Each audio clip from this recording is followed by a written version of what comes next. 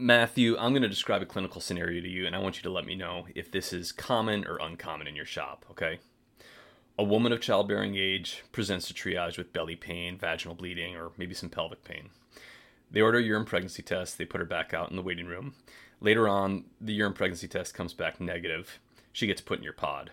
You're going in to see her. You take a look at the results before going in to see her. You see that she's had this negative UPT. How confident are you that she's not actually pregnant? How confident are you that she's not having some type of pregnancy-related pathology? At this point, are you jumping off of your non-pregnant abdominal pain algorithm? Are you looking primarily above the pelvis for your diagnosis? What if this patient tells you that she had a positive urine pregnancy test at home? Does this change your management at all? Does this modify your workup? I don't know. I mean, the first scenario, which is no history of pregnancy, has pelvic symptoms or potentially pelvic symptoms, and has a negative urine pregnancy test, I feel like there are so many things in the department that I have to think about that I put urine pregnancy test in the kind of don't think about category from a test performance standpoint. So if it's negative, it's negative. I move forward. I'm not thinking pregnancy. If it's positive, obviously I'm going in a different direction. That's what I've done really my whole career. That second little wrinkle, though, of, hey, I had a positive pregnancy test at home. Now I have a negative urine pregnancy test. I don't encounter that a lot. That, to me, would put up a little bit of a red flag of, hey, what actually is going on here? Sure. Let's talk about certainty and uncertainty. And, I think it's fair to say that in the emergency department, we're pretty used to dealing with uncertainty. As emergency clinicians, we become pretty comfortable with this, and we approach every shift knowing that we're going to take care of patients who really can't provide a history or had surgery at another hospital and you can't get those records, yada, yada, yada. I don't know. I've had plenty of patients over the years who just plainly just don't tell me the truth. And a lot of the times ER patients don't have a great track record with reliability. The point being is that we develop a certain comfort with not knowing things and making decisions, pretty big decisions, on somewhat limited or shaky information. But until I read this paper by Kleinschmidt and colleagues published in the April edition of JSEP Open, I assumed that urine pregnancy tests were pretty dang reliable and really didn't contribute in a significant way to kind of the daily uncertainty that we experience on a clinical shift. Kind of turns out we might not be able to hang our hat on negative urine pregnancy tests for certain female patients. And there are certain presentations that are concerning for ectopics and other early pregnancy-related complications. We should really be aware of the limitations of urine pregnancy tests. Yeah, so the paper by Kleinschmidt et al. That we will link in the capsule summary, this is essentially a retrospective look at over 11,000 patient visits in an emergency department, and they found that urine pregnancy had an overall false negative of about 1.6%.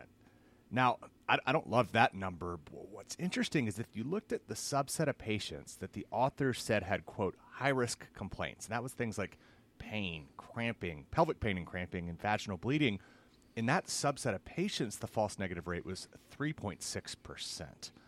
Even more troubling was the authors reported there were 12 ectopic pregnancies in patients who had a negative urine pregnancy test, and 83% of the ectopics were in that high-risk group.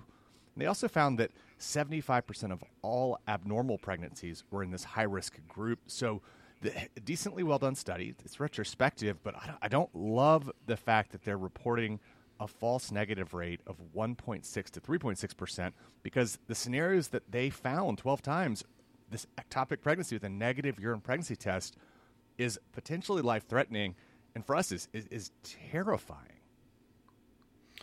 It's really terrifying. I mean, that was the thing that struck me about this study, is that they really constructed it in an interesting way where they separated patients between kind of all comers versus these high-risk complaints. And the high-risk complaints definitely had a much higher rate of false negative urine pregnancy tests, which I agree, it was a little bit terrifying. So Delaney, really, how good are urine pregnancy tests? I mean, are some of them good, some of them bad? Can you kind of walk us through a couple of scenarios where we kind of have to have our antennas up for the possibility of a false negative urine pregnancy test? Man, look, this ruins my day. I mean, I'm about to go into shift. You're about to go into shift. I want one less thing to worry about, but the reality seems to be, based on the evidence we have, that urine pregnancy testing is a good test but I wouldn't say it's great, and I would say it's certainly not perfect. And I'll walk you through why I think it's just good. So, at the very basic level, there are really two reasons why a patient could have a falsely negative urine pregnancy test. The first and really the most likely scenario is a case of really early pregnancy, where the patient could be pregnant, but they're not producing enough HCG to trigger the positive test. Now, the reported threshold is somewhere between 15 to 100 MIUs per milliliter. And we've all seen this. A patient comes in, they have a negative urine pregnancy test, but they say something like, I only show up pregnant on a blood test, and we get a serum HCG because they're insisting on it, and it comes back at something like 10, which actually makes me think that they probably conceived this child in our waiting room. And so this situation, I don't lose a lot of sleep over the patient who is just so early on in pregnancy that they haven't triggered the positive test threshold yet. So clinically, we may miss this. It may truly be a false negative. But if we look at the data we have in terms of the risk that these patients face, say it's really early on, and say it is an ectopic pregnancy, the chance that these patients are going to go on and have an ominous complication from an ectopic, it's actually pretty low. Now, they may have symptoms, they may bounce back, but I don't think a lot of these patients that we miss because they just conceived the child on the way to the hospital, I don't think we have to worry about morbidity and mortality in the vast majority of these. Sure, and that makes total physiological sense, that a woman is just so early on in pregnancy that she simply just doesn't trigger a positive test. But then there's this other subset of patients who are kind of further on in pregnancy, and they can actually kind of quote unquote look pregnant or be aware that they're pregnant, and they can also somewhat consistently produce a negative urine pregnancy test, right? Can you walk us through that? Yeah, this is the one that's, I think, problematic and very worrisome. So that's the more concerning scenario, right? They're further along, and they will get a false negative in a certain percentage of cases, and this is described as the hook effect. And this gets a little nerdy, but so this hook effect is describing a situation where in the presence of elevated or excessive levels of HCG, basically the urine pregnancy test gets overwhelmed and results in a false negative. Now, again, the hook effect is actually pretty complicated, but the way to think of it is this is a graph, and you have the concentration of HCG on the horizontal axis and the signal of a positive pregnancy on the vertical axis. And so what you'll see if you graph this out, and we can put this in the show notes, is that initially as the hormone concentration increases, you'll see increasing signal. The line will go up and we'll have a positive test. But at a certain point, when you get too much HCG, the signal will plateau, which would still trigger as a positive pregnancy test. But in some of these cases, as the HCG continues to climb, whether that's because the pregnancy is further along or because there's excess HCG from something like gestational trophoblastic disease, what you actually see, this hook effect, is the line on the graph will hook back down. So you're having increasing HCG, yet your positive signal hooks back down. Now, it took me a while kind of staring at this graph and really looking at how these tests work to understand this hook effect. And the way to think about it is that a urine pregnancy test is categorized as a sandwich assay. Essentially, it's a piece of bread with antibodies on it. Now, those, it sounds pretty tasty, but it's not. So those antibodies will bind to an antigen, which in this case is HCG. That forms a sandwich. When the antibodies and antigens come together, that triggers the test to be positive. With the hook effect, the HCG will saturate the antibody to the point that it kind of prevents the sandwich from forming, so you get the false negative test. Now, the extra wrinkle here is that this is a known problem with urine pregnancy testing. And historically, we've thought you needed really excessively high levels of HCG, like greater than 1 million, to cause this hook effect. But the more it's been studied, the more we see that this hook effect actually can and does happen at much lower levels. My understanding is that, so the hook effect is completely terrifying to me. And when I first started reading about it, I thought like, oh, we're still on the hook, from a legal standpoint, if the patient's actually pregnant, but they produce a negative urine pregnancy test. But the hook effect is totally terrifying to me. My understanding is that it's kind of most common around 8 weeks of gestation or so. And that's more terrifying because that's around the time that things like ectopics can cause a lot of badness and rupture and that type of thing. It's not hard to envision working a shift and a woman comes in with lower belly pain, has a negative urine pregnancy test, and you start looking for appendicitis. It seems obvious talking about it, but you might not catch that ectopic unless you order a serum HCG in this patient. All right, so the potential is there for the test to give us a false negative, but how often are we actually seeing this in clinical practice? Is this something we should be losing sleep over? Is this something you lose sleep over, Delaney? I'll be honest, I've started worrying about this more. It's a little hard to dial up the correct level of concern because when we look clinically, there's a pretty wide range of reported false negatives. So there was a study looking at almost 12,000 urine pregnancy tests done in an emergency department by Griffey et al. Well, it's in the capsule summary. And they reported the false negative UPT rate of 0.34%.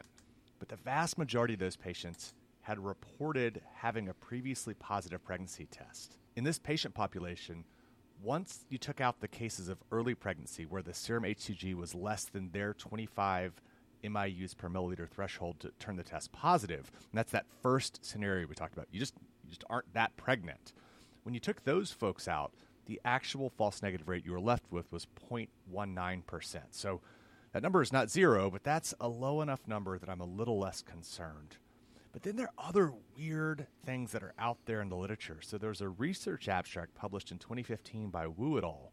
That reported a false negative rate of 11% in ED patients. That included 11 cases of new ectopic pregnancy. Now, that 11% is higher than we've seen previously, but that doesn't give us a full depiction of the limitations with urine pregnancy. Now, in this study, out of all of the thousands of patients they looked at, only 9% of patients had both urine and serum testing performed. So they started with 12,000 patient encounters, and a false negative UPT was detected in only 137, or 1% of the cases. So you can look at the numbers. They report 11%, but really it could be around 1%. And then now we've got this paper by Kleinschmidt et al. That says the false negative rate for all comers out of 11,000 ED visits is about 1.6%. So, Delaney, I think one of the most compelling things about this Kleinschmidt study is the fact that the patients with these quote-unquote high-risk complaints were basically over 2 times more likely to have a false negative UPT. It was almost 4% in this patient group. Additionally, almost all the ectopics seen in this study, 10 out of the 12, so over 80%, almost all of those patients were in the high-risk chief complaint group. We can reassure ourselves until the sun goes down that all you have to do is order a serum HCG for these patients. But just given the sheer volume of belly pain, pelvic pain, vaginal bleeding that we see in fairly young women, or at least women of childbearing age, this study really suggests that there's a potential to miss bad diagnoses such as ectopics if we're not really thinking about each of these cases individually and almost kind of cognitively running through whether or not we should be ordering serum pregnancy tests on these folks. Matthew, how do you put all this together at the bedside? On one hand, it seems like we've been using UPTs for a long time and the world hasn't imploded yet. But on the other hand, I really don't want to send home an ectopic. Yeah, I'll be honest. I struggle with how do we apply these numbers at the bedside. I look at these studies, and they're all retrospective, but most of them are decently well done. But we have to balance this with the reality that the vast majority of people in the world use urine pregnancy tests at home to determine whether they're pregnant or not. The pharmacy is full of urine pregnancy tests. So for the millions of women every year who rely on these tests, I don't think we're seeing tons of deaths from ectopics because their home pregnancy test was falsely negative.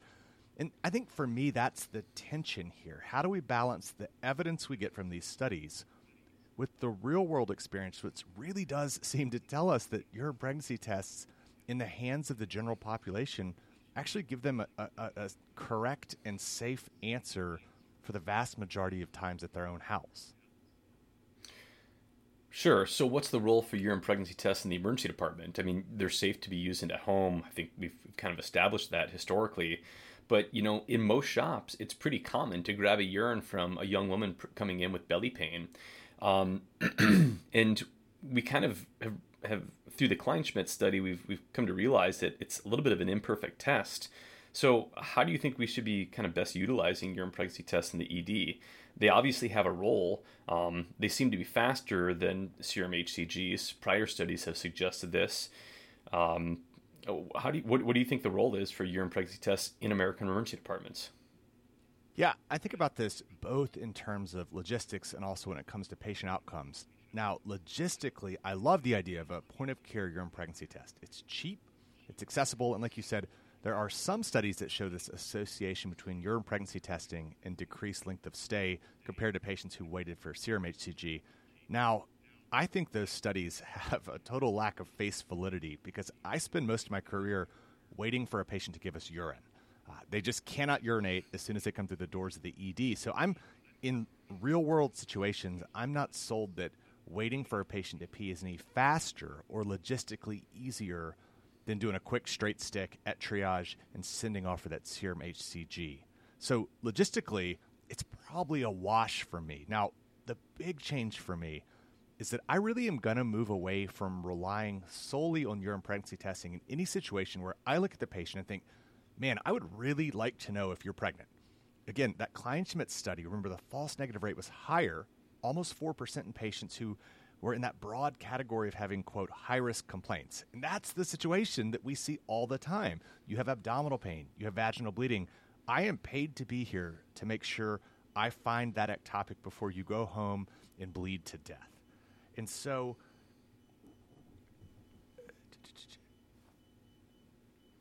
I would say in a patient who potentially has an ectopic pregnancy, a 4% miss rate isn't acceptable at all. And again, these reported miss rates may be higher than what we're actually seeing worldwide, but I think when taken as a whole, the evidence seems convincing that if we need to know, are you pregnant, for the sake of patient safety, serum testing is going to give us a much more reliable answer. I agree. Overall, this study has lowered my threshold for ordering serum HCGs. And generally speaking, if an ectopic is anywhere on my differential, I'm going to order a serum HCG even if the urine's negative. If I don't have a urine pregnancy test sent yet, I'll order both at the same time, knowing that no matter what, I'm going to need to see a serum result. If the urine is negative, I want to prove that with the serum. If the urine is positive, I'll want to know what the quant level is anyways. I've reviewed cases where a young woman presents with, mild pelvic pain, gets diagnosed with a UTI based on a pretty weak urinalysis. They have a negative UPT, only to bounce back with an ectopic, ruptured or otherwise. In a busy ED, you can see how this could happen, especially if a clinician is trying to avoid getting blood work just to save time, basically to try to get that UTI out of the ED as soon as possible. I don't think we need to hit any panic alarms per se. I mean, this Kleinschmidt study says that 1 in about every 28 women may have a false negative UPT. But the study also suggests that it may be prudent to pump the brakes and get some blood work on a young woman, even with mild pelvic pain, if you're worried about an ectopic. Just given the sheer volume of women of childbearing age we see in the ED with these quote-unquote high-risk complaints over the course of our career. So, Delaney, how are you kind of approaching these folks on shift?